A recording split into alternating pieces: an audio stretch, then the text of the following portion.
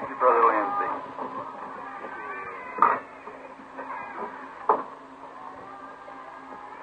Good evening, audience.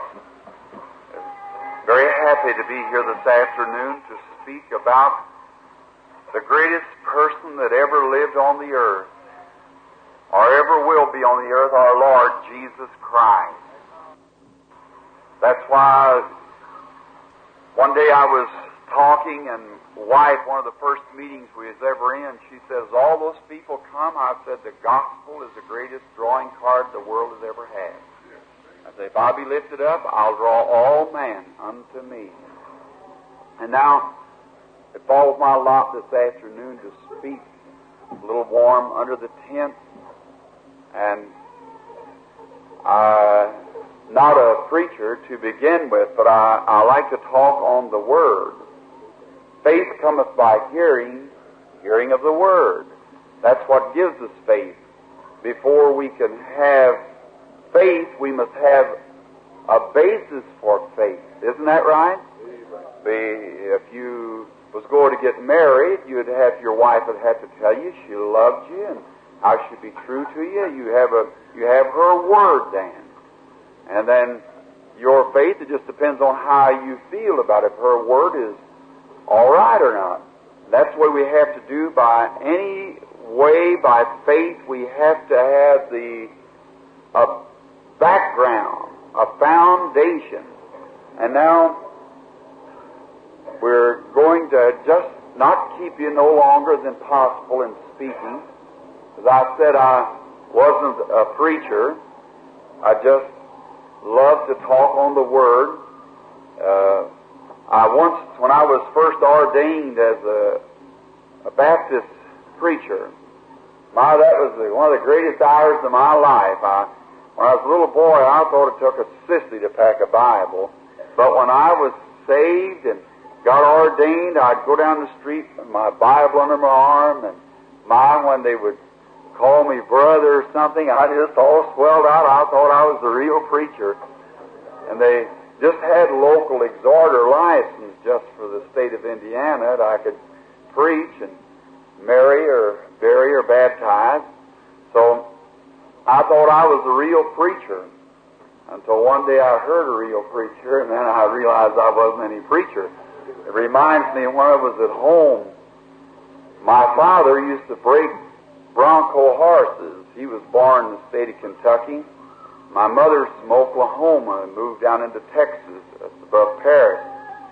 And my dad went west breaking horses, and he was quite a rider and a very fine shot and with guns. And he went west breaking horses, and that's how he met my mother. So I always thought that I wanted to be a rider.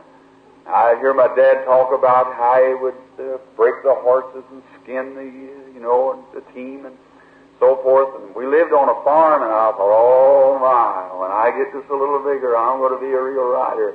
I've been to the picture show a few times and seen some of the movies, or some of that on them dude ranches, and I thought, oh, I'll just be a real hero. So when I used to get the old horse, after we'd plow with him all day, and get him out behind the barn to the watering trough. How many country boys is there in here? Let's see your hands. Now, don't be backward. So, all right. And we'd get out there with the old watering trough, and I'd get me a handful of cockleburrs and put it under the saddle and pull down the hitches on it. I'd climb up in the middle of the old horse, and the poor old thing's so tired, he just worked to death. And here I would sit there, and he couldn't get his feet off the ground. I'd just fall and turn around. I'd take my old straw hat and have my little brothers lined up down there, and I'd say, look at me as a cowboy.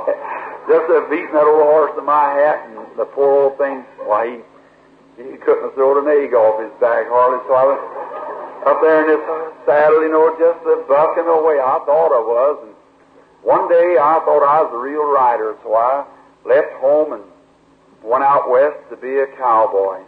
I landed in Arizona, and so I was at Phoenix. I was just having a rodeo, and I thought, well, now here I'm broke, so I'll just get some money. It happened to be a little later, we were checking the time. Brother Lindsay was just a little way from there, the same time preaching the gospel. And we didn't know that till recently when we checked our times when we were there. And they had a rodeo up there. It's a roundup. And they was talking about how you go out and ride and there'd be prizes for riders. Well, I thought I'll have to get me a pair of chaps, before I go out there. I went down to one of the outfitting departments and I got a pretty pair, it had great big Arizona on it and steer heads, I put them around me and there's about that much leather laying out on the floor. I looked like one of these little bandy roosters with all that feathers hanging back.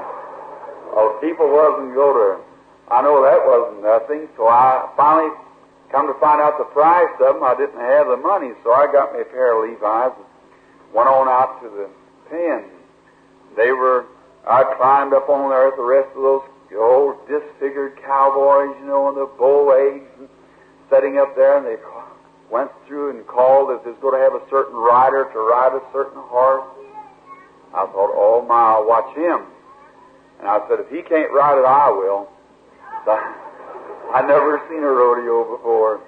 And after a while, when he come out, I've seen this fellow climb up in the chute, stand like this, and just catch can. And when he come out, when he drops on that horse, he made about 2 balls and looked like he was one of those outlaws, and he could put both feet in a washpan and throw a saddle over the krill fence. So just as soon as that fellow hit on him like that, he made about 3 lunges like this and sunfished. And when he did that, fellow went up in the air twisting around, fell down, the pickup's got the horse. The fellow come back to call and said, I'll give any man $50 who will stay on him 1 minute. $50. And he began to look all down along that fence. $50, who will take it? He come right straight to me and said, are you a rider? I said, no, sir. Well, I thought I was then, so that time. Well, then when I thought I was a preacher one time, I packed the Bible around, had a little paper in my pocket, and I thought I was a preacher. And one day I was in St. Louis, Missouri, and I run into a Pentecostal camp meeting. And there was a Pentecostal preacher there by the name of Doherty. And my goodness, that man started preaching. He would just turn blue in the face and buckling his knees and go plump the floor. When he'd come up, he'd catch his breath. You could hear him 2 squares and still preaching. Someone walked up and said, you a preacher? I said, no, sir. My old slow Baptist ways don't think of it that fast, that's all. So I just have to come here. Take my time. So around where these real preachers, I never say I'm a preacher, so I kind of keep covered up with that. But I do like to get out when you're not under that anointing for the sick, and you can just get liberty. You feel free to preach or to speak of the Word or anything. That's what it is. They give me a little time once in a while so I can kind of rejoice. Now when the anointing for healing is on, I just keep praying, fasting, and it gets to a place you feel a real sacred, calm feeling. Not like rejoicing. You just feel a real sacred feeling. But when you're speaking of the Holy Spirit, then it comes with joy and happiness and gladness and the refreshing from the presence of the Lord. And I'm very happy to have that this afternoon. Just before we go into service, I'll read a text, as if we should call it a text. I thought I'd make myself clear first that I wasn't a preacher, because you people hearing these good preachers around here, well then, you'd know different in a few minutes. But what I wanted to tell you was a little bit upon divine healing just before we read the Word. So many people think that divine healing is just a hocus-pocus affair. That isn't it. It's plain, simple, and the gospel of Christ. Now, what would you think if I told you this afternoon that every sick person in this building was healed? That's right, oh. That's true. As far as God's concerned, you're healed. See, many times people want to debate. Here not long ago, this minister, where the picture was taken, wanted to debate the subject of whether Christ didn't atone for our sickness when He atoned for our sins. Now here's what it is, friends. And sometimes it's just so simple if you'll just try to understand it. How many sick people show this afternoon? Let's see your hands. I know there's a group of you. All right? Now I want you to do this. I want you to get just what I'm saying now and then hold to it while I'm speaking. Will you do it? You'll never live any higher than you confess that you are. It's your confession that saves you. He that can confess me before man, him will I confess before my Father and the holy angels. When you say you're sick, you're sick. Now I'm not preaching Christian Science now. I'm preaching the power of God when the Holy Spirit bears record of it. But here's what it is. You accept Him because that you feel that He saved you, and you go telling people, testifying of it, and believing your testimony, and it works righteousness. It'll do the same thing for healing. Now here's what happened. Sin is what brought sickness in the world. Sickness is a result of sin. Now, before we had any sickness, we had no sin. And when sin came, sickness was a result of sin. So Jesus came to rid us of sin. And there's not a gospel preacher in the world but what would believe that Jesus Christ died for our sins. Well, then that's where it's at here, up this place here now. Watch close. Here's where He paid the price. And when He died for our sins, as a result of His death, sickness fell right in with it. See? In other words, if my foot was what you wanted to kill the head, you got the foot. See? The foot goes in with it. That's when He atoned for our sins. He atoned for the sin's results. Sickness is an attribute of sin. And Jesus died for our sins, and sickness, iniquity, and all was included in His death for our sins. You see it? Then when He died for the sins of the world, there at Calvary, He healed you, every one of you. And you're already healed. You're already forgiven of your sins if you'll just accept it. Now, you don't go to hell because you're a sinner. You go to hell because you refuse to accept the way away from hell. There's a bypass. That's Christ. There's a bypass from your sickness. Quick death, premature graves. That's through Christ. But now you sinned in the beginning, and Christ died for your sins. Therefore, He saved you when He died. He saved you and He healed you when He died, for He took your place. But now all you have to do is to accept it by faith, and you will receive it. See what I mean? Now, there's nothing more to be done because your healing's already paid for. You can have it right this afternoon. You can have it right now. This very minute, when you believe it, when your faith meets God's requirements to believe that Christ died for your sickness, when He died for your sins, and He died for your sins at Calvary, and accepted upon that basis, at that moment you are healed in the sight of God.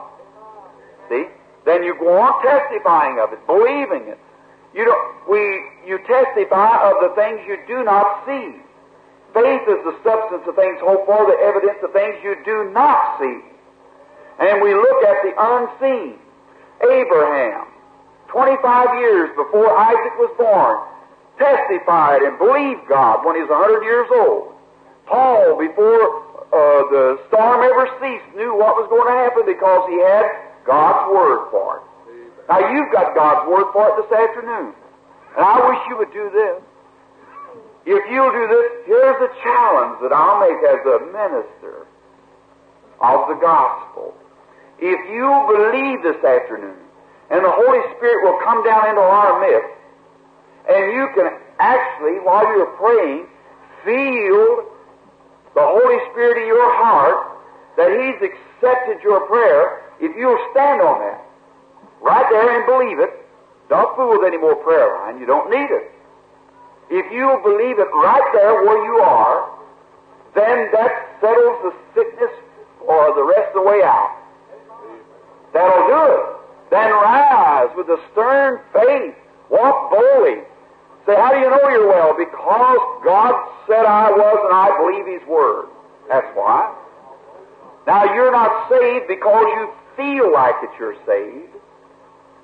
If I have somebody say, I know I'm saved because I had a chill run through me and so forth, that's not why I'm saved. Satan could whip me around the stump anywhere, and he can you too upon your feelings. That's right. But when I walk back and say, thus saith the Lord, my faith is built on the Word of God, and He can't whip that away. Remember, Jesus had all the qualities of the Father in Him. Do you believe that? Sure He did. All the fine gifts of God was in Christ His Son. For He was the offspring of God. But notice, when He met Satan, for your example, He never used one gift on him. When Satan came to him, He said, it is written, Deuteronomy 7:14, I believe it is, or 8:14, and also in the Psalm, man shall not live by bread alone, but by every word proceedeth out of the mouth of God. Satan caught him again up on the pinnacle of the temple. Jesus said, it is written. And He took him up to the top of the mountain. Jesus said, it is written. See? It is written. Now notice, here it is. I want you to see it and get it now. The Word of God, written Word of God, will defeat Satan anywhere, any place, any time. It's written. There it is. Everybody wouldn't have gifts. Jesus brought it down to a place where those who do not have gifts and do not have very much faith could just say, it is written.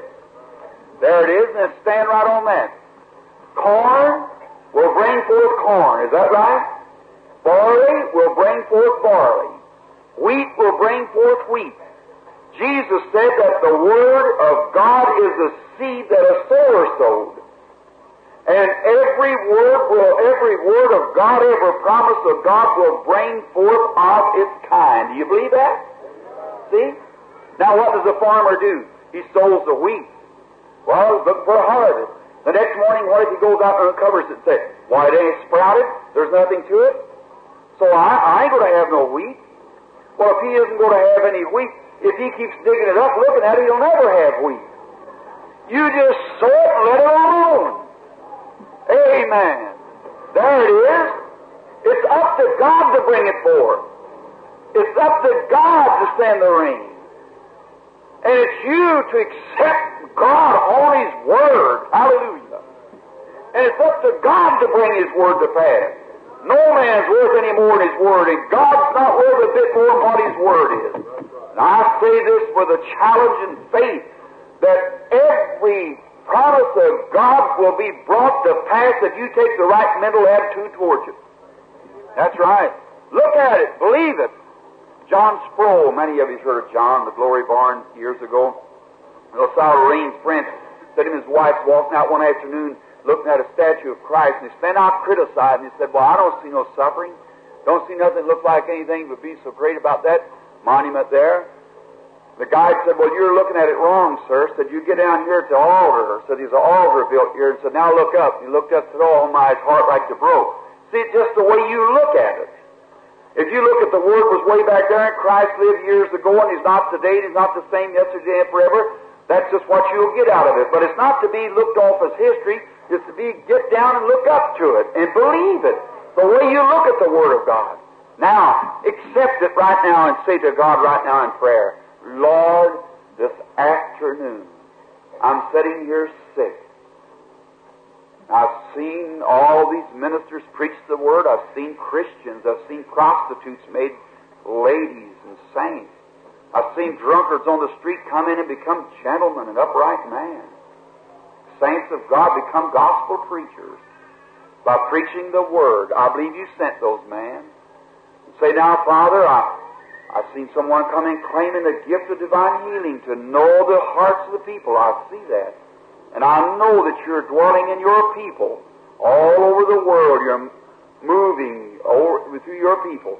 And this afternoon, I'm going to accept you as my divine healer and my divine Savior. And I'm going to believe it and confess it and stay with it if you'll just bless me this afternoon and make it so in my heart that I can believe it. Will you make God that promise? Will you do it? You that's sick, say, I promise that, Lord. If you'll just touch me with a little faith this afternoon, then I'm going to believe it and walk out of here and be a healed person the rest of my life. I'll refuse to see anything else but the promise of God. Now you do that. That's the only way you can be healed, is by faith. So accept it, believe it, and God shall bring it to pass. Or let's bow our head. Our Heavenly Father, we've gathered here now for a few moments of the Word, speaking the Word. And faith cometh by hearing, and hearing of the Word. And now, as we're just about to open up the Bible and read it, we realize that no man can open the book. John said, no man in heaven or on earth could open the book or beneath the earth. But the Lamb, which had been slain from the foundation of the world, was worthy to come take the book out of the hand of him that sat upon the throne, and to open the book and to loose the seals thereof. And now may the Lamb of God, by the Holy Spirit, come right into this meeting this afternoon, take the Word of God and just open it up into every heart. And may as they receive the Word, may thy servants' lips be circumcised to speak, and may their hearts be circumcised to receive. And may the fruits be 100-fold, while we ask it in the lovely name of thy Son, Jesus. Amen. In the book of St. Matthew, or St. John, rather, the 11th chapter, I wish to read just a few verses, you that wants to mark it down, just of an old familiar text that many times your pastors talked on them, and the resurrection of Lazarus, beginning at the 20th verse and down to the 27th inclusive. Listen closely to the Word. I know it's awfully hot in here this afternoon, but oh friends, we're here trying to bypass the pace that'll be much hotter than this. There'll be no fans down there, and we want to bypass that great place, don't we, called hell. All right. Now, 11th chapter of St. John and the 20th verse beginning. I tell you, I like you people here bringing your Bibles and reading the Word. I like that. You're very nice. Crowd hasn't been what I thought they would be here, because it's way out of town and we've had difficulties, but what's been coming has been a lovely, lovely group of people. Seemingly with a great faith, very obedient, just as nice a groups as you could speak to anywhere in the world as I am. Now listen closely to the Word.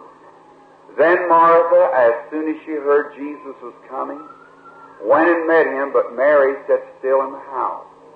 Then said Martha unto Jesus, Lord, if thou hadst been here, my brother had not died. But I know that even now, whatsoever thou wilt ask God, God will give it thee. I like that, don't you? Jesus said unto her, Thy brother shall rise again. See what that kind of faith brings. Martha said unto him, I know that he shall rise again in the resurrection of the last day. Jesus said unto her, I am the resurrection and life. He that believeth in me, though he were dead, yet shall he live. And whosoever liveth and believeth in me shall never die. Believest thou this? She said unto him, listen to this closely. Yea, Lord. Oh, I love that. I believe that thou art the Christ, the Son of God, which should come into the world. Can we pray now? Father, bless thy word as it's been read. May it go forth now and sink into the hearts as I speak on it. And may the Holy Spirit bring 100-fold for healing of the body and for the soul also. And may there be an old-fashioned revival start here, Father. We're longing, praying, knowing that's the only hope that's left in the world now. For all kingdoms and powers will be shook and moved. But we receive a kingdom which cannot be moved. Help us today, God, to introduce this kingdom, and may man press their way into it. For we ask it in Jesus' name. Amen. Now, this was in the early part of the ministry of our Lord. He was born in the world, had a bad start just to begin. You know, I like to think of Him as how, if you ever know who Jesus really is, then you can appreciate His great sacrifice so much more. You have to know who He is first. He wasn't just a righteous man or a good man. He was the Son of God. No one, no angel, no nothing else could have ever took the place but He. And He was willing to come down for us. And when He was born, He born on the earth here. He come by the way of a stable and went out the way of capital punishment. And yet we complain sometimes because we have a few trials and troubles. Well, look what happened to Him. You know why He was born in a stable? Because He was a lamb. Lambs are not born in houses, they're born in barns. And He was, you notice, to the Calvary, they led Him away to the slaughter. That's the way they do lambs, they lead them away. He was God's lamb, provided for us, that we sinners might have access to God through Him. Now, when He was born, His reputation, He was supposed to have been a legitimate child. They said that Joseph was His father, and Mary was His mother, but Joseph actually was His father. Not long ago up in the mountains, I met a man, an old trapper, and he told me, he said, he's supposed to have a real education. He was a scientist, had been. And he'd come up there in the winter and went to trapping. He just liked it much better, so he just stayed because it was peaceful. And he said to me, he said, "You believe that story about the virgin birth?" I said, "Every word of it." He said, "You don't really believe that, Billy?" And I said, "Yes, I do, every word of it." He said, "Why, it's impossible." Said he couldn't have been born like that, so that's against all scientific research. I said, "I don't know what scientific research is against, but it's not against God's Word." And I said, "God said that He was His Son, and I believe it." He said, "Well, it depends on who you think God was. If you want to say Joseph was God, it's all right." I said, "Joseph was a man like you and I, but God is Jehovah, the Spirit of God, the Spirit that brewed over the earth." He said, "Oh, that's impossible." He said, "Billy," said, "corn can't even make, or nothing." He said, "No baby could be born without actual contact between male and female." I said, "Grampy, I hate to dispute your word as an old man, but I said, you're wrong there." He said, "You don't really believe that that baby was born?" I said, "I believe that Jehovah God overshadowed a little virgin called Mary and created in her womb a blood cell without knowing any man at all, and from there came the Son of God. And we're not born that's by His righteous holy blood without sexual desire. He died at Calvary, giving His blood that we could be free from sin." Brother, you believe that? If you don't, you're lost, that's all, because it's in the blood. We're saved by the blood of God. We're the blood of our Father. Jesus was the blood of His Father, which was holy, unadulterated blood, not by sexual desire, but by Holy Ghost was He born, conceived in the womb of Mary, and was born. I believe it with all my heart. He said, "I just can't see that that could be so." Said, because it could not produce without actual contact. And he said, "No, it has to be." I said, "Look, Grampy, will you admit to me then, after a few days of argument, you met down there in a little old cabin where there's a bunch of men, you started again. I said, will you admit to me that he had an earthly mother, but it's impossible for anything to be born on this earth without having literal father and mother?" He said, "That's exactly right." I want to ask you something then. If you say it's impossible for Him to be here by Jehovah God, the Creator, without an earthly father, yet you give Him credit for having an earthly mother, then how did the first man get here without father or mother? He had to have a pappy mammy somewhere, let him be a tadpole, monkey, whatever you want to call him. He had to have a papa and a mama, according to him. He's never answered me yet today. That's right, and He can. God the Creator made man in His own image. That's the way I believe it. You said, well, Darwin said so-and-so. I haven't got faith enough to believe that. I just believe what God said about it. My faith is what the Lord said. And He came into this world under critics and went out the way of capital punishment at Calvary, a sin offering. But His birth was glorious. The angels of God came down and sang about it. Back from the beginning of time, I believe that He was the woman's seed that was to bruise the serpent's head. I believe that. And He was to come through the woman, a Savior. And notice, then before He was born, great things were taking place. There was a remnant of people who were believing, having faith that God was going to send the Messiah. It had got down to just a very few, but God always has had a remnant of people. Am I hollering too loud? Always a remnant of people who believe His Word. You believe it? And He's got today somebody, somewhere, who will believe Him. I trust that we're all in that group this afternoon. Notice, then, when He spoke to the prophets and told them all about Him coming, every one down to the age told about His birth. John the Baptist told about it. When John was a very peculiar child, when his father Zachariah, his mother Elizabeth, when they were old and past the age of bearing, Zachariah was a righteous man, God-fearing man. God give us some more Zacharias today.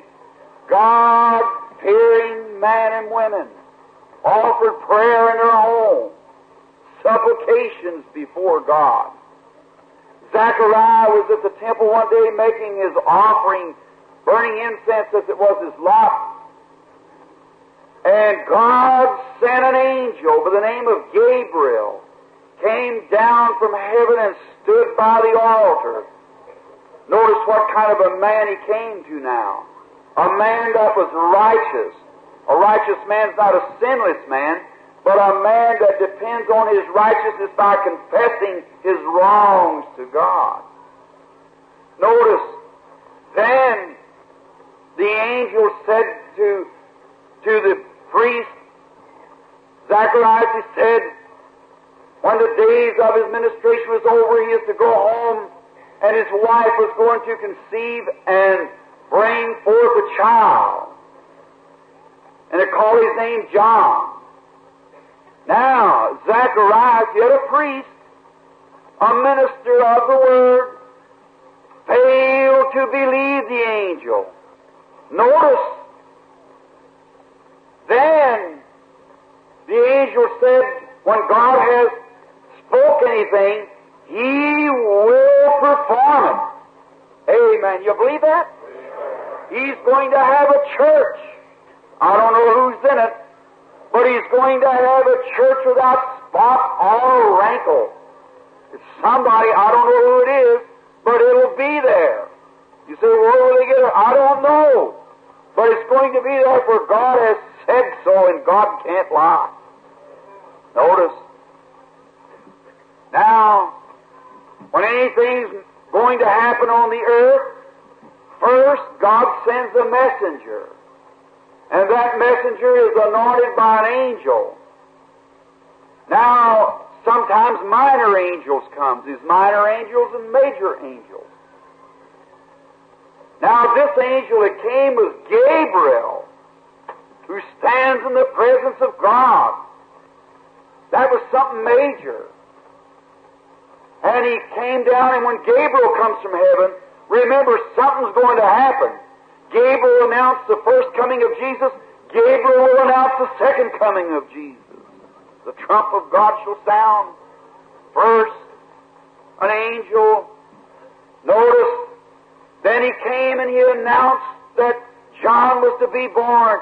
And Zechariah, priest, righteous man, yet without the appropriated faith. You get what I mean? Many people come into the lines, I've been a Christian for 30 years. That's good. But what about your faith now? God don't heal you on the merits of your salvation. He heals you on the merits of your faith. If ye believe. Hallelujah. Notice, if ye believe. He never said to the Gentile woman anything, but said, if ye believe.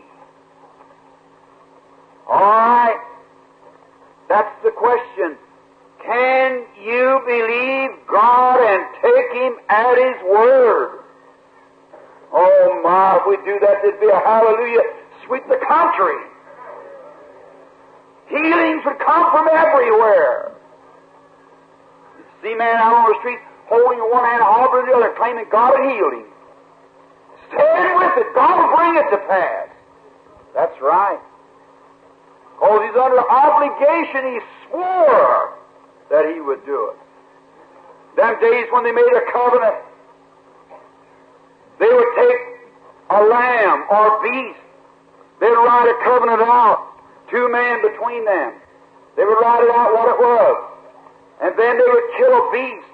And over this beast, they would tear this thing in two. One man would take one part and one the other. And then in order to confirm this covenant, that man had to take this same piece of paper and bring it back, and it had to perfectly, here it is, it had to perfectly dovetail with the piece it was torn off from.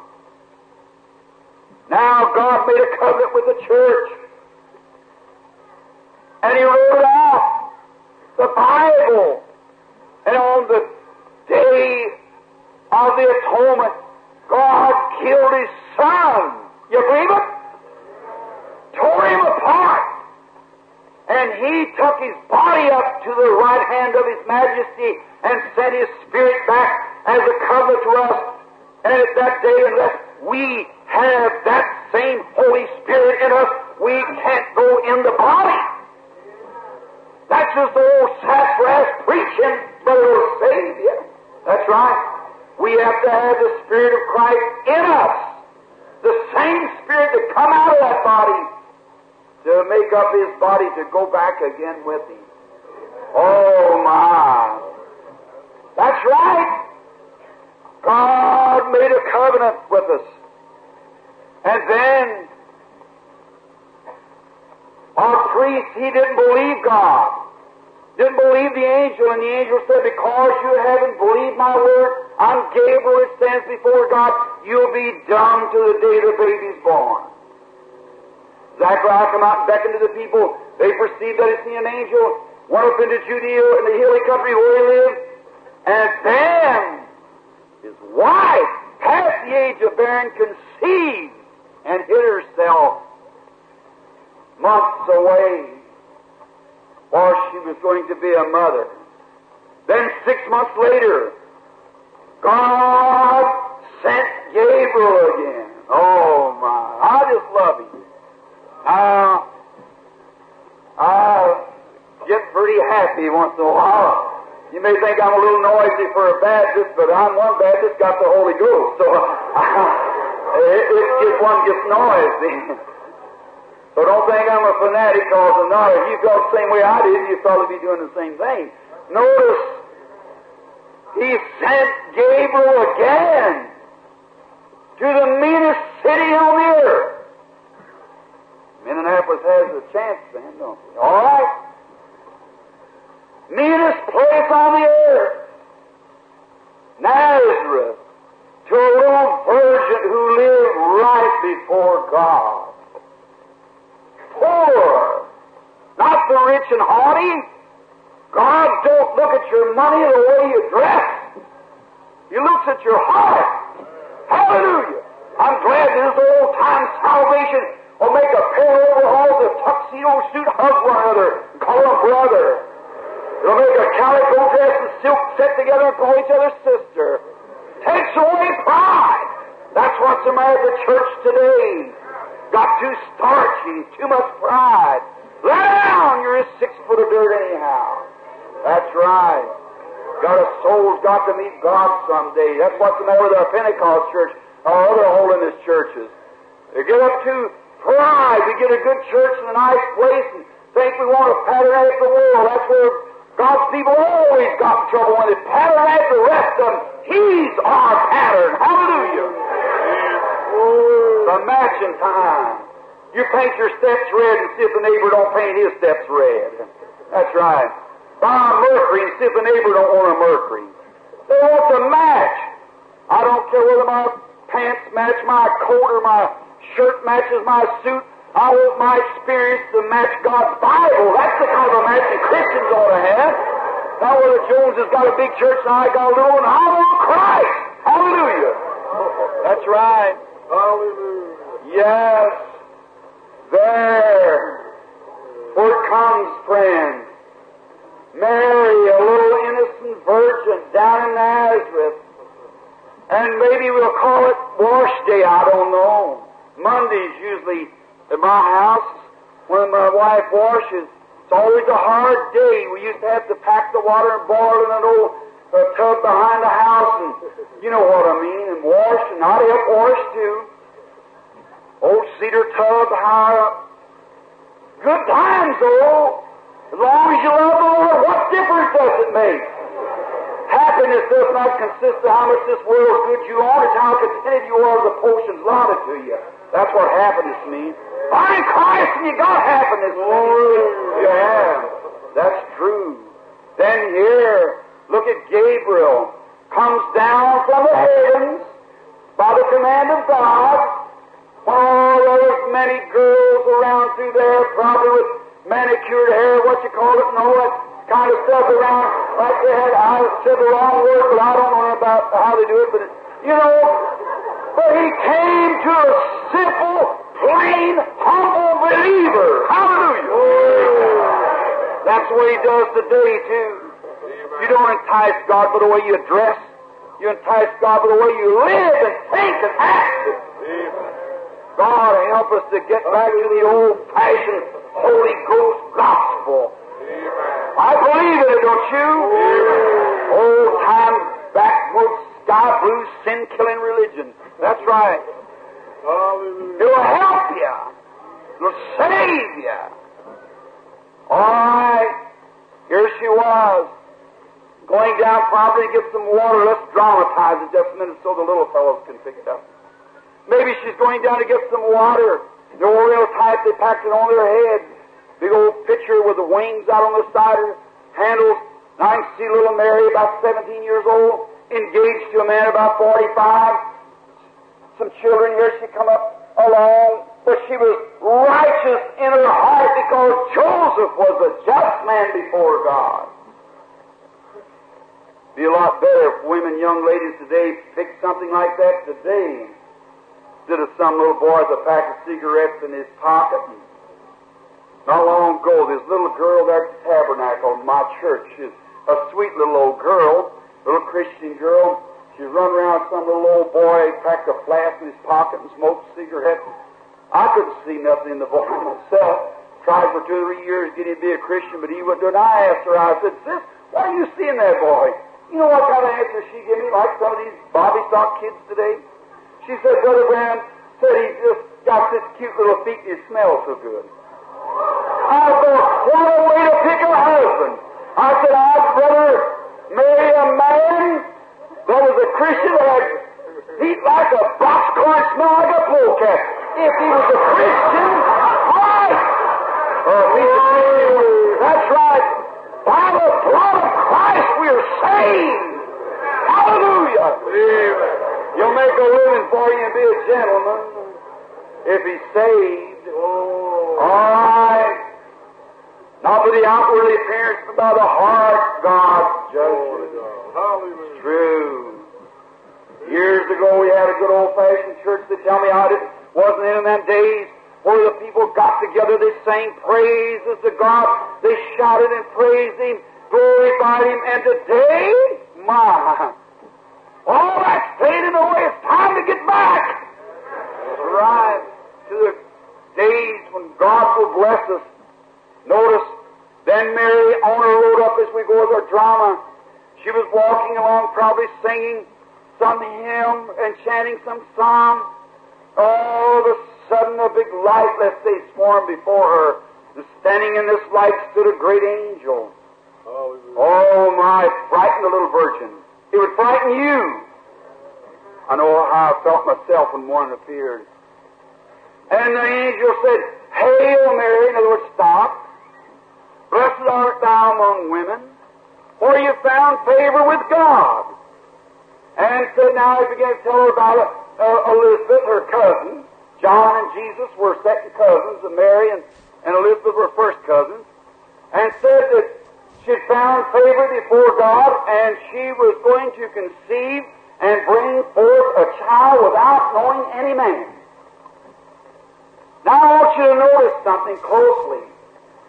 Look, when the angel came to the priest, Zachariah, and told him that Elizabeth was going to have a child by him, he had plenty of examples before that. Hannah had had a child past the age of bearing.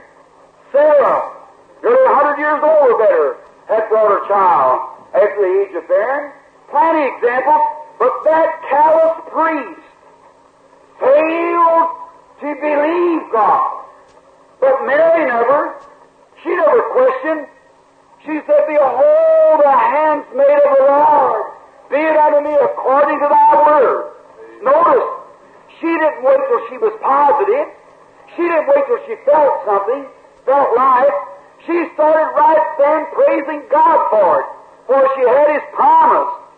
Brother, sister, give us some more Marys here in Minneapolis who will take God at His word. Now wait till you feel something or something happens. Take His word and start rejoicing about it. Hallelujah. God said He's the healer. I believe it. He said He saved me. I believe it. Take His word and start rejoicing about it. Hallelujah. That's the kind of people we need. Went right around telling everybody she's going to have a baby and there was no sign or nothing of it. She didn't have to have any signs. The only thing she had to have was God's word. That's all we have to have. God said so, that settles it with me. What about you? Believe it. Take Him at His word and say it's so and just go ahead. That's all you have to have is His word. Bound to bring it forth. You believe it, brother? Stay with it. Hallelujah. That's right. Stay with it. It'll bring the results every time. I've never seen it fail. When a true heart come before God in that business and took God at His word and started testifying of it and looking to the unseen, that God's promises always produces what He's asked for. That's right. All right. Mary went around telling the folks that she was going to have a child, knowing no man. Right quick, the angel told her about her cousin, and up into Judea she went to see her. Oh my, there's something about the gospel. When we hear the good news, we like to tell others, don't we? Everybody gets saved, wants to tell somebody else. Everybody gets healed, wants to tell somebody else. The way she went to bring her cousin the good news that she was going to have the child and how her cousin was going to have a child. All right. I could see her going up to the house, and let's do a little drama here again. I could see Elizabeth sitting on the porch, maybe doing her work, knitting or what she might be doing. And Mary comes up. Real quick, as soon as Mary comes, she sees Elizabeth, both Christian women, as we would call it today, ran out, threw their arms around one another, hugged one another, kissed one another, saluting each other. Oh, I like that. I like, good warm feeling, don't you? I hate that old cold, far away we got. People today, they're so far away from one another, you don't care for one another. That's what's the matter. Even church members get the same way. You don't care for one another. Why anybody does anything wrong, try to shove him down. Don't shove him down, pick him up. Help him. That's right. Don't try to criticize him, tell somebody else. Go to him with your arms around him. And the day they got so big, they don't even want to shake hands anymore. I like a good old Methodist pump handle handshake. You know what? I'm trying to get right down and shake. Here not long ago, I was in a meeting. There was some kind of a princess or something or other, I don't know. She come to the meeting. She had on about enough clothes to wad a musket shotgun. And if I'd have seen her before the meeting, I would have put my coat on her while I was preaching. I would have done that. And she come up after the meeting holding a pair of glasses on a stick, you know, out like this, on a funny-looking thing. No clothes hardly on at all. Come walking up like this, and she said, I want to meet Dr. Brand. Dr. Brand. The very idea. No doctor, I'm your brother. And she come up, and one of the managers brought over to me, you know, like that, introduced, said, this is so-and-so, some kind of a big long name, said, well, Dr. Branham, she said, I'm charmed. She had her hand up like this one. I grabbed her the hand, going down, I said, bring it down here so I'll know you when I see you again. I said, get down here. Oh, I don't like that old coat on. Starchy. Why are you anyhow? You got to stand in the presence of God someday to give an account for that sinful soul. Answer before God. There she was, standing all like that. Used to be a long time ago when the neighbor got sick or something, he went over and cut his corn, cutting some wood if it's winter time. And the day the neighbor can die, and you don't know it till you read in the paper. That's right, no friendship among one another anymore. That's awful. Love. Because the iniquity shall abound, the love of many shall wax cold, said Jesus in Matthew, the 24th chapter. That's true. Now, and she began to talk to Elizabeth, and Elizabeth began to talk to her, and I can hear Mary say to Elizabeth, let's listen to their conversation. I can hear Elizabeth say, or Mary say to Elizabeth, oh, I am so happy because I've been told that you were going to be a mother in your old age. And of course she could see that and know that. And I can hear Elizabeth say, yes, I am. Oh, I'm so happy about it. But Mary, I'm just a little afraid. See, it's 6 months with me as mother, and as far as we know, the baby had no life. She was a little weary yet about it, you know. Little John was there, and that's all together stuff natural, you see. It's not right. And so about 2 or 3 months' life, and here she's all this time and no life yet. And Mary said, the angel Gabriel met me and told me that I was going to bring forth a son also, and I was to call his name Jesus. Well, just the time that she spoke Jesus, little John began to leap and jump in his mother's womb. Brother, the first time the name of Jesus Christ was ever spoke, it brought life to a dead baby. What ought to bring to a Holy Ghost church when the name was power and sickness and sin? Hallelujah! Yes, that name Jesus Christ, when it was spoke first by mortals' lips, it brought life to a baby that was dead in his mother's womb. The Bible says he received the Holy Ghost and was born from his mother's womb full of the Holy Ghost. Hallelujah! Oh my! What's the matter with Christians? Wishy-washy, half jellyfish. Get a backbone in you and stand up for God and what's right in the day. Stand for what the Bible says and believe it with all your heart.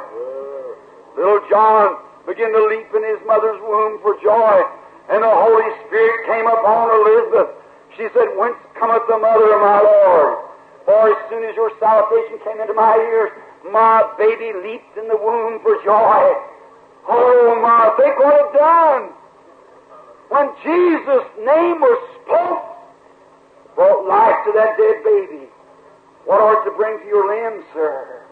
What art to bring to your sickness? You man sitting here and you over there. Take the name of Jesus with you everywhere you go. Breathe it everywhere in prayer. Be loyal. Be holy. Live for God, and God will confirm His Word. Yes, sir, He swore that He'd do it. There you are. The Word. Coming to her ears, and her baby began to leap for joy. They was hugging one another. After a while, as they left, After a few days up there, then they wondered when this little John, what kind of a boy he would be. When John was born, we commonly believed that he was about 8 years old or 9. He was taken into the wilderness, not to the theological seminary. It's all about the same thing. That's about right. Even if I did see one, that's true. You know, a seminary preacher always reminds me, I'm not hurting your feelings, brother, I hope, but look, it does get the man once in a while. A seminary preacher reminds me of the incubator chicken. This church ain't got no mammy. That's right. Got a great big cob down there. I'd rather have a man that didn't know split beans from coffee and know God in his heart to deal with my people than I would some man with enough education to choke a mule and know nothing about God. That's right. God bless your heart, brother, an old-fashioned sassafras experience. What we need today. We don't want an old genealogy, you need a little neonology. That's what man needs today. Back to God, back to the prayer life. Oh, water seeking out. Hey, hold on to God till it comes to pass. God will do it. Hallelujah. Now don't get scared at that. Hallelujah means praise our God. He's worthy of all of it. Amen. I believe it. Amen means so be it. You won't scare me when you say it. All right. Notice, here they are now. And little John, when he was born, is taken out into the wilderness and stayed with God. Then Jesus was born. We know all about his birth. 6 months later, when John came out of the wilderness, look at him how he comes. My. He came, and I've often wondered what John was preaching. What a man. People didn't go out to see how he's dressed. He had an old pair of hairy trousers on, a piece of strip around him out of a camel skin to tie on this old piece of goods he had around him, or an old hairy animal skin around him. And he came out, stood on the banks of Jordan. Wasn't no seats to sit in. That may be hard, but they didn't have it at all. But he stood all regions around about Jordan. Think of it. No seminary experience. Not how to stand up and say, oh, man, like a dying calf, but he had a message from God. That's right. He didn't preach vain human philosophy.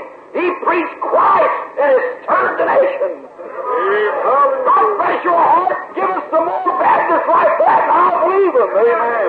That's right. I said to the bishop not long ago, produce me some more Johns. He preached the Holy Ghost, and he had the Holy Ghost. Yes, sir. He didn't draw any punches either. He put it right out the way they belong.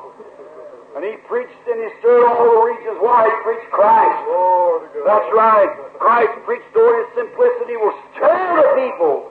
It's the power of God. If I be lifted up, I'll draw all men unto me. That's true. Notice closely, after Jesus, then we have to hurry because I get taught my time's already gone. About 10 minutes left.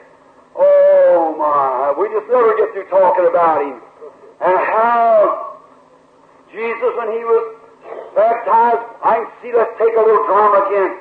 I can see Jesus and Lazarus were friends and played together. They knew not each other. Lazarus, we're taught, was a scribe at the temple, and maybe his daughter, his sisters made tapestries and so forth, or done some needlework. Just in our drama picture now, I can see Jesus and Lazarus playing together. And after a while, Lazarus comes back and tells Jesus, there's a mighty prophet standing down on Jordan. He speaks of one greater than he's coming who will baptize with the Holy Ghost and fire. You ought to go down and see him. And little did he know he was talking right then to the man. You don't know who's sitting right next to you today. And in church, and that fellow's made a mistake. That's one of God's sons, God's daughters. Don't turn him down. Help him. That's right. Put an arm around him. You don't know what God could do with him if you just help him a little. That's right. And then, after a while, I can see Jesus go with Lazarus down and was baptized of him in the Jordan. And Jesus went into the wilderness. And when the Father had spoken, testified of His Son, vindicated Him to be His beloved Son, in whom He is well pleased, and out into the wilderness He went to be tempted of the Spirit. That's just the way it happened. When you get the Holy Ghost, the first thing the devil comes right along for temptation. When you claim your healing, what's the devil come right along to back her up and say it's wrong? That's the time to stand, because you don't testify what you see or feel. You testify what you believe. That's right. Stay with us. Out into the wilderness and was tempted the devil, return back. It's ministry at time of our text. Now we'll get just as quick as we can. It got to a place where crowds was coming from everywhere and being healed and listening to His precious words as He fell from His lips. His ministry got so great until it would push Him out. Oh my, the people were coming, just tasting of that honey that fell out of His mouth. Last night when I was reading that text of St. Luke, the 5th chapter, how did they come to hear His word pressed upon Him, to hear the word of God. How glorious. The church today ought to be pressing everywhere to hear the Word of God, staying with the Word. We're the church natural, or the church spiritual, just like Israel was the church natural. We were brought out of bondage, human bondage, just like Israel was brought out of Egyptian bondage. You believe that? We come across, we had a sacrifice to come out by. The blood on the lintel, the door, and on the post, just a cross, perfectly. No one was to go out of the blood after once coming in until the call come to go out. They crossed Jordan, or crossed the Red Sea, type of the blood. Sanctifying power of God, killing all sin, nature of sin behind you, the taskmaster, the cigarettes, the whiskey, the roadhouses, the picture shows, everything that bothers you back there and hinders your Christian experience, died in the blood of Christ. Yes, sir, brother. If you've ever once been purged by the blood of Christ, them things are dead if it isn't. If you love the world, the things of the world, the love of the Father is not in you. That may be a little hard to be taught here, but it's the truth. Let me tell you, I don't have measuring sticks in church. No, not a bit. No, sir. Oak tree you have around your holes, its leaves all winter long. Spring of the year comes, you don't have to go pick the old leaves off. Just let the new life comes in, the old leaf drops off. That's what it is. Let Christ come at the heart. The rest of it will take care of itself. That's right. Just get Christ in the heart. It'll take care of the rest. And as they marched over, how beautiful that type our churches today. How did they cross to the Red Sea? And then Moses began to sing in the Spirit. Miriam picked up a tambourine, began to dance just like an old-fashioned Holy Ghost meeting. Dancing and singing and praising the Lord. Why? They had the victory. Amen. They got the victory all the time. The next morning, and when they went out, manna laid all over the ground from God out of heaven. They tasted it, and it tastes like honey. Oh my, there's something about honey that's sweet. David, a shepherd, the old shepherds of the days gone by used to carry a sprit bag on them. And they put honey in that sprit bag, and when their sheep would get sick, they'd take that honey and pour it on a rock, and let the sick sheep go to licking on that rock. When they licked off the honey, they got some of the limestone out of the rock, and it healed the sheep. Now look, brother, I got a whole spit bag full of honey. Now I'm going to put it on the rock. Christ Jesus, you sick sheep, get the licking right quick, and see if you don't get well. Yes, sir, lick with all you can. Hallelujah. And brother, I'll put it on Christ Jesus, not on the Baptist, Methodist, or Presbyterian church, or whatever it may be. It belongs on Christ. Don't lick on your church, lick on God. Hallelujah. That's where the promise is. Not what Dr. So-and-so said about it, but what God said about it. That's the one to believe. Yes, sir. Something about that stone hold to us. In the old days when you used to first get mad dog bit, they'd take the person that was mad dog bit and take them to the mad stone. If they stuck to the stone, they got well. If they didn't stick, they died. Oh, the worst worst mad dog I know is the devil. He's bit all of us in a way. That's right. And I'll tell you, there's a rock, Christ Jesus. Get to it. Stick to it. Hold on to it. Hallelujah. It'll bring you through. Just stick right to the rock of ages. Press for me. Let me hide myself in thee. Hold on for dear life if you're sick. Watch and see if you don't get well. Just stick to the rock. It'll bring you through. That's right. Yes, sir. And let's look at honey just a little bit longer, the wafer. It tastes like honey, he said, in the rock. Now, that was a type of the Holy Spirit.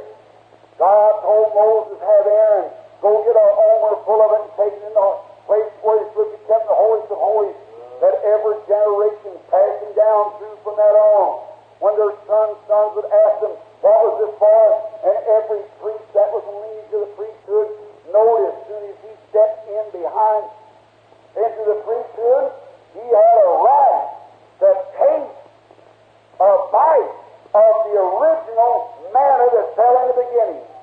Yes, sir. He could have a bite as sure as he was ordained in the priesthood. He could taste of the original manna. How beautiful that is of the Holy Spirit, our sustaining strength to carry the church on. If they fail to eat manna, they die. And if we fail to eat on the Holy Ghost, we die. If we fail to pray through daily, all the time, keep on the blood, you'll wither up and die in your Christian experience. And now, friends, as it was on the day of Pentecost, when our manna was poured out, while they were all gathered in one place in one accord, and it wasn't arguing where they were Methodist, Baptist, or Lutheran. They were in one place in one accord, expecting God to keep His word. For Luke 24:49, He said, "Tarry ye in the city of Jerusalem until you're endued with power from on high." Acts 1 said, "And when the Holy Ghost has come upon you, then you'll be witnesses to me in Jerusalem, Judea, Samaria, and to the uttermost parts of the world." And 120 people had gathered together in the upper room, waiting for their sustaining strength to take them amongst the people. And all of a sudden there came a sound from heaven like a rushing mighty wind, and it filled all the house where they were sitting, cloven tongues appeared upon all that far, out into the street. And let me tell you something right now, Virgin Mary and them was right among them. That's right. And if God wouldn't respect the Holy Virgin Mary to get to heaven any other way besides receive the Holy Ghost flowing, what about you? That's right. You'll have to pay the same price, get the same experience, have the same thing that you had back there in the beginning. And I tell you, when the power of God began to fall, they lost all dignity and everything else out into the street, staggering like drunk men. Oh, Holy Ghost! Oh, my! Peter said the promise is to you and to your children and the remnants far off, even Minneapolis, Minnesota, and as many as the Lord our God shall call. Brother, I'm telling you, every man that will pay the price to step out for Christ has a right to receive a baptism, not something you make out, but an original right there in the beginning, like you read on the day of Pentecost. Hallelujah! So to call me a holy roller anyhow, so you might as well get used to it. That's right. Amen!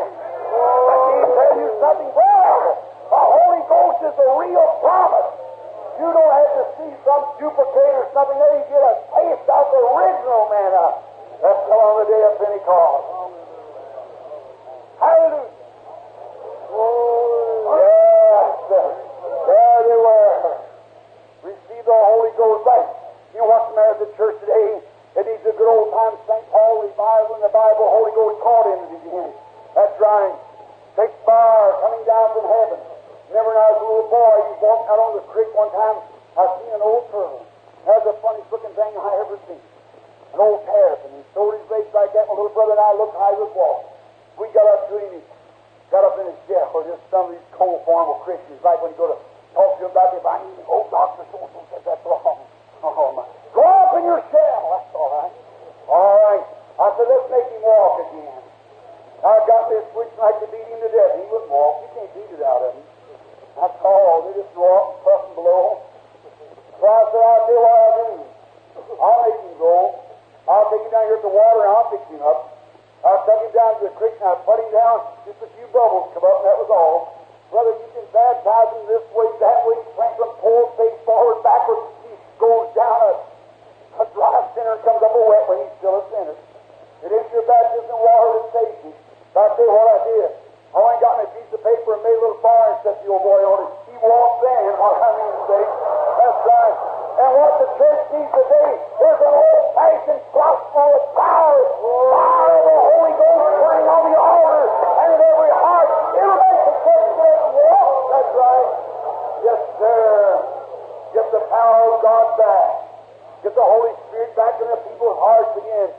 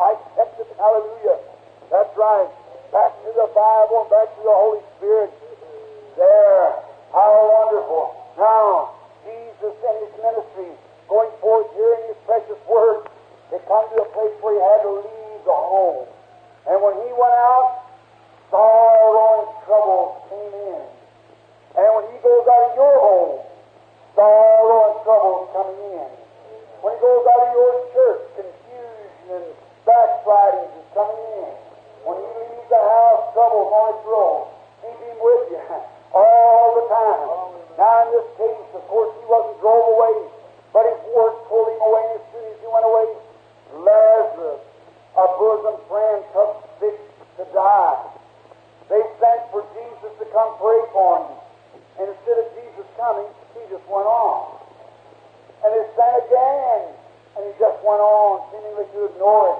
Jesus knowed all things that the Father had shown him. That's the reason, friends, our time. And now, if you'd send to your pastor and he didn't come and pray for you when you were sick, well, you'd say to the old hypocrite, I'll go over and join Jones's church or somebody. That's the reason your pastor can't do nothing for him. You've got to have faith in him and confidence in him as a man of God and know that all things work together for good to them that love God. That's right. Now, our pastor didn't tell me to say that either. But I know this, you've got to have confidence in the man you're dealing with, or it won't do you any good to do any dealing. That's true. You've got to believe your pastor. He's a good God-saved man, preaching the gospel. Stand by him with everything you got. If he isn't, go somewhere where you do it. That's right. Now, that clears it up for both sides. Now, remember this. If he preaches the gospel, stay with him, help him. Because he's a man sent from God, ordained of God, to feed your soul.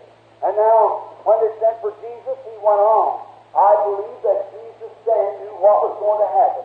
For if you'll take, when he passed by the pool of Bethesda, look at there was a great multitude of people. And the Bible speaks of great multitudes, probably means 10,000 at the least, of lame, halt, blind, withered, blind, halt, dumb, waiting for the moving of the waters, for God sent an angel down. Certain feet. Is that right? Then healing came to the angel. This wasn't the water, it was the angel. Well, the water said, before the great water I am. No, it wasn't the water, it was the angel. Because when the angel was gone, it was just water. Is that right? Just the water. And Jesus passed by this pool and seen all that great multitude. And he healed one man. He wasn't crippled. He had an infirmity for 38 years. And he healed him and walked away and left every one of those cripples laying there. Is that true? St. John the 5th chapter. Left them every one. Looked like his compassionate heart would have went out and healed them all. It probably would. Well, watch the 19th chapter, the 19th verse of the same chapter. One of the Jews was questioning. He said, Verily, verily, I say unto you, the Son can do nothing in himself. But what he sees the Father doing, that doeth the Son. Is that right? God had to show him first. So he didn't say he was the divine healer. He waited for God to show him a vision of what was going to happen, then he went and done it. Isn't that just the same way it's working today? What God says, then it's going to be that way. But you can't say that until God says it first. So if somebody said to me, hey, I heard somebody said, oh, that's hocus pocus. If you think it's hocus pocus, then what do you think about Jesus Christ? That's right. He said the Son can do nothing in himself, but what he sees the Father doing, that doeth the Son likewise. He had to wait for God to show him, and then he went and done it. Well, he'd done nothing unless God showed him first. I believe you've seen the resurrection of Lazarus. That's right. And when he went on, then he went on. After a while, he said, our friend Lazarus sleepeth. The disciple said, he doeth well. Then he told them in plain words, way they'd understand it. He's dead. He said, but listen, I love this. He said, and I'm glad I wasn't there. But I go waiting. He knew what the Father had told him to do. So he said, I go waiting. And away he went. Started back. Now, when Lazarus got sicker and sicker and then sent him, oh, how discouraged him. Sent for the pastor to come pray for him. They'd left the church, they'd left everything to follow this man, this divine healer, and no hope of him coming. He just went on, ignored the message. What a dark hour. Then the first thing you know, death struck, killed Lazarus, took him out and buried him. The first day passed, oh my, how dark. Second day passed, dark. Third day, fourth day, all hope was gone. He's already rotting in the grave. And the skin worms was going through him. All hope was gone everywhere. Discouraged. Their pastor had let them down. Their loved ones, the miracle worker, had let them down, didn't come to the rescue. And there was Mary and Martha, left alone. Mother and father gone, now just them two girls left alone in the world. Someone come along to encourage them. They're sitting in the sackcloth, black veils, weeping and mourning over their brother. And now, in the very darkest of hours, then Jesus came along. That's just the way he does it. Amen. Brother, it may be your darkest of hour right now, but Jesus comes along just at the darkest of hour. When I think of it, it's the darkest hour the woman with the blood issue had ever seen. She spent all her money. Then Jesus comes along. It's the darkest hour his eyes had ever seen his little daughter lay dead, then Jesus came along. It was the darkest hour that Peter and the apostles had ever seen on the sea. It looked like he was going to drown. Then Jesus came along. Oh, brother, it was the darkest hour I ever seen 2 years ago at Mayo's Clinic when the best of the doctors walked in and said, Reverend Branham, you're hopeless. You'll never get over it. You're finished your life. The darkest hour I ever seen, then Jesus came along. Oh, my. Oh, how I love him. Yes, sir. How I think of him, how he's done for me. I think amazing grace, how sweet the sound that saved a wretch like me. I once was lost, but now I'm found, was blind, but now I see. So blind they had to lead me around by my arms. I know not where it was going, now my eyesight's 20/20. Laying there, a miserable, wretched thing, dying, and Jesus came along. What a wonderful, how he comes just in the darkest of hours. Then somebody said, I hear him say, that there divine healer, that wouldn't come when Lazarus was alive. He's sneaking back in town now. He's out there. Now look, Mary, or Martha, she had read the story of how the Humanite woman had a baby. And and when the baby died, she didn't know why it died, but she knew that she could get to Elijah the prophet, that God was in the prophet. And whatever, she could find out what God meant by it when she could get to the prophet. So she told him to saddle a horse and go forward and stop not. So she commanded him. And she went to the prophet, and the prophet said, here, I'm going to send you an anointed cloth, in other words. I'm going to give you my staff. Go lay it on the baby. She said, as the Lord lives and your soul lives, I'll not leave you. You know, God was in the prophet. She stayed right with the prophet till she found out. Elijah went with her to the death chamber, and there walked up and down the room, not praying for the baby, walked up and down the room, then took and stretched his body out over the baby, for God was in Elijah. Hallelujah. Hallelujah. Oh, Christians, you don't realize what I'm talking about, I don't believe. See, look here, God was in Elijah, and Elisha knew it. The woman knew it. And he knew that's the reason he said that staff. He knew that everything he touched was blessed. For God was in him. Oh, you see what I mean? God was in him. And if he touched anything, it was blessed. He didn't pray for the baby. He stretched his body over the baby. And the God that was in Elijah, the breath come into the baby and he sneezed 7 times and rose up well. And Mary knew surely, or Martha rather, if God was in Elijah, surely he was in his son. Oh my, she knows she could get to him, she could find why her brother died. Right out of the city, I hear someone saying, now look where he's going now. She just pushed on by them old crazy. Went right on out, Jesus hadn't got to town yet. And she got to where he was. Now watch, looked like she had a right to bring him. Looked like she had a right to scold him and say, why didn't you come? Oh, I thought you could heal. If she would, the miracle would have never taken place. It's your approach to a divine gift what brings the result. It's the way you come to it. Isn't that right? The way you approach anything. She come in the right approach. She came out. She fell down on her knees. And she said, Lord, didn't disregard his title. Lord, if thou would have been here, my brother had not died. Oh, my. That touched him. She knew if she could get right into his heart, he'd get what she wanted. The Lord, if thou would have been here, my brother would not have died. But even now, Lord, whatever you ask God, God will do it. I like that. Even now, he's dead. He's been buried 4 days. Undertaker's taking him out there and he bombed his body and put him away. He's been dead 4 days. He's mortifying in the earth there. But even now, whatever you ask God, God will do it. Oh, brother, sister, you might have tried everything there is in the world. You might have tried to get well. You man sitting here, cancer. You might have done everything, no doubt you have. But even now, Lord, right now, when? I'll wait till the night service. No, even now, Lord, whatever you ask God, He'll do it. When? Now. He's sitting at the right hand of the Father, looking down right now, ready to make intercession. But Brother Branham, I've been sick, but even now, Lord, whatever you ask God, God will do it. He's waiting for you to say, Lord, I believe you. Lord, I believe you. Even now, whatever you ask God, God will do it.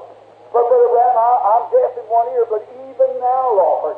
Well, I've been prayed for before, but even now, Lord, oh my, whatever you ask God. Brother Branham, I've been trying to get the Holy Ghost for a long time, but even now, Lord, whatever you ask God, God will do it. There you are. That's what it takes. That's what faith is. Notice, he said, my brother shall rise again. Let's straighten him up. My brother shall rise again. Watch the old prophetic calls now coming right together. The right faith, the right person, the right time. My brother's dead in the grave, but if you'd have been here, he wouldn't have died. But even now, whatever you ask God, God will do it. That struck him. That touched him. Faith. Never been done before. Faith. Thy brother shall rise again. She said, yea, Lord, he'll rise the last days, and choose sleep in the general resurrection. He'll rise again. He was a good boy. He'll raise in the last days, I know. Look at him. Oh, my. He wasn't his old beauty you should desire him. He was probably a little afraid of looking fellow. He said, man of sorrow, acquainted with grief, but I seen him straighten his little body up, said, I am the resurrection life. Oh, my. That's it. I am the resurrection life. He that believeth in me, though he were dead, yet shall he live. Whosoever liveth and believeth in me shall never die. Believest thou this? He said, yea, Lord, I believe. Look here. I believe that you are the Son of God, what you confess to me. That was to come into the world. I believe what you say you are, what God has done for you. That's the truth. I believe every word of it. Word you dirty. Oh, my. Here's where a woman told me not long ago when she said Jesus wasn't the divine, said he was a good man, a good teacher, so forth, be good for people who live for that, just like the Santa Claus story for the children, but said he wasn't divine. I said, oh, yes, he was divine. Said, no, he wasn't. I said, he was. She said, look, I can prove it. When he went down to the grave of Lazarus, he cried like a man. I said, yes, I believe he was more than a man. I believe he was a God-man. I believe that God was in Christ reconciling the world to himself. I believe God lived in his Son, dwelt in his Son, and reconciled the world to himself by his Son. Do you believe that? I do with all my heart. And he was more than a man. He was God the Son, here on earth. Everything the Father had was in him. And I believe that he was more than a man. He was a God-man. And when he went down to the grave, he cried like a man. That's true. But when he stood there, held himself and said, oh, take away the stone, said, Lazarus, come forth. When he raised the dead, he was more than a man. He was God. He was a man when he was crying, but he was God when he raised the dead. That's right. Yes, sir, he was divine. Now, I tell you, when he come down off the mount that night, he was hungry like a man. When he was looking on a fig tree for something to eat, when he was hungry like a man. But when he took 5 biscuits and fed 5,000, he was God. God was in his Son. He was the God-man. I know that he was a man that night when he was laying in that boat out there, and all the waves dancing around 10,000 devils of the sea before they were drowning. He was a man when he was laying on the back of that boat, tired and weary. But when he raised and put his foot on the rail and looked up and said, peace, peace, still, it was God speaking to his Son. Hallelujah! I believe he was the God-man. He was more than a man. He was the divine one of God coming out of heaven. Yes, sir. I know he cried like a man when he was dying at the cross, mid-rendering rocks and darkness, scoured by his Savior, bowed his head and died. That's right. He was a man when he was dying, but when he rose on the third day, he proved he was God. That's right. God was in his Son. He raised him up. He was divine. I believe every word of it. How you see him walking down through that place there, then, to the grave, said, take ye away the stone. Looked like if it had been a gentleman, he'd have tucked it away himself, but he asked them women to. Why? You've got your part to do. Yes, sir, you've got to do your part. Said, take ye away the stone. And they took away the stone, and the stink was so bad. And it was like suffocated there on top of a dead human body. Then I can see him straighten his little step up again. Said, Father, I thank thee that thou hearest me always. But for these that stand by, why, I said he'd already seen the vision. He knew what going to happen. Then he cried with a loud voice and screamed, said, Lazarus, come forth. I believe, brother, if he hadn't called him specifically by the name of Lazarus, I believe the general resurrection was a tough place saying. That's what I think about him. That's right. I believe the resurrection, every dead thing that ever died would have come out of the grave if he just said, come forth. Yes, somebody called, Lazarus, come forth. I'm glad today that my name's on his book. Someday he'll call too. I'll answer, said Joel. And there he called, and Lazarus, a man that had been dead 4 days, his body rotten, his soul 4 days journey somewhere out in it. I don't know where he was, neither do you, so we won't argue about that. But that man's soul had been gone 4 days, returned back, and a dead man stood on his feet and lived again. Believest thou this? Yes, sir. I believe it. I believe he's the same yesterday, today, and forever. Believest thou this? I believe he was the one that spoke to the seas and they stopped. Believest thou this? I believe that he said in his word, these things that I do, greater shall you do. Believest thou this? I believe that he said, if ye abide in me, my word abide in you, you can ask what you may and it'll be given to you. Believest thou this? I believe he said in the last days there come a falling away, man to be heady, high-minded, lovers of pleasure more than lovers of God. I believe we're living in that day. Believest thou this? He said in that day the branch of the Lord should be beautiful. He prophesied to have a church that these signs will follow them that believe. In Mark 16, he said, in my name they shall cast out devils. They'll speak with new tongues. Take up serpents and drink deadly things. Lay hands on the sick. They shall recover. I believe that we're living in that day right now. Believest thou this? I believe his Spirit's right here this afternoon. I believe he said that whosoever will call upon the name of the Lord shall be saved. Believest thou this? I believe that every man and woman sitting here right now under the function of the Holy Ghost could accept Jesus right now and receive the Holy Ghost. Believest thou this? I believe he'll heal every person that's living right now if you're just only accepting. You believest thou this? 3 years ago, an angel met me in the road and said, or in the room and said, if you get the people to believe you, be sincere when you pray, nothing shall stand before your prayer. Believest thou this? I believe he's here now. Believest thou this? I believe he wants to heal right now. Believest thou this? I believe he wants to heal these men with cancer. Believest thou this? I believe he wants to heal that little cripple boy. Believest thou this? I believe he wants to fill this tent full of the Holy Ghost right now. Believest thou this? Let us stand and give him praise then.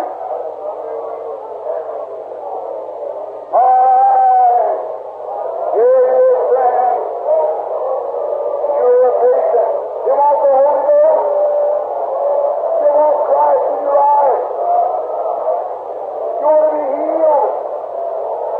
Now, right here, accept him right now on the basis of his word. Say, Lord, at God's word, here I am, Lord. I believe now that you're going to heal me. I believe that you're going to save me. I believe you're going to give me the Holy Ghost. Let every hand go up now. Let every heart look to God while we pray. Be ready? I'm going to ask you. I ask you this afternoon, before I come down here, to fill you with the Holy Ghost and heal you. I believe he's going to do it. Do you believe it? Believest thou this? Let's ask him now. Be ready?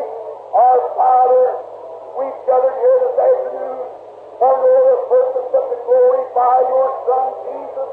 And now, while he's moving through this building, oh God, out there, we'll never see this day again. He'll be turned the page after a while, and we'll have to meet in judgment for what we did with it. Oh God, I pray now, as the Holy Spirit has spoke to us through this afternoon, that you, God, will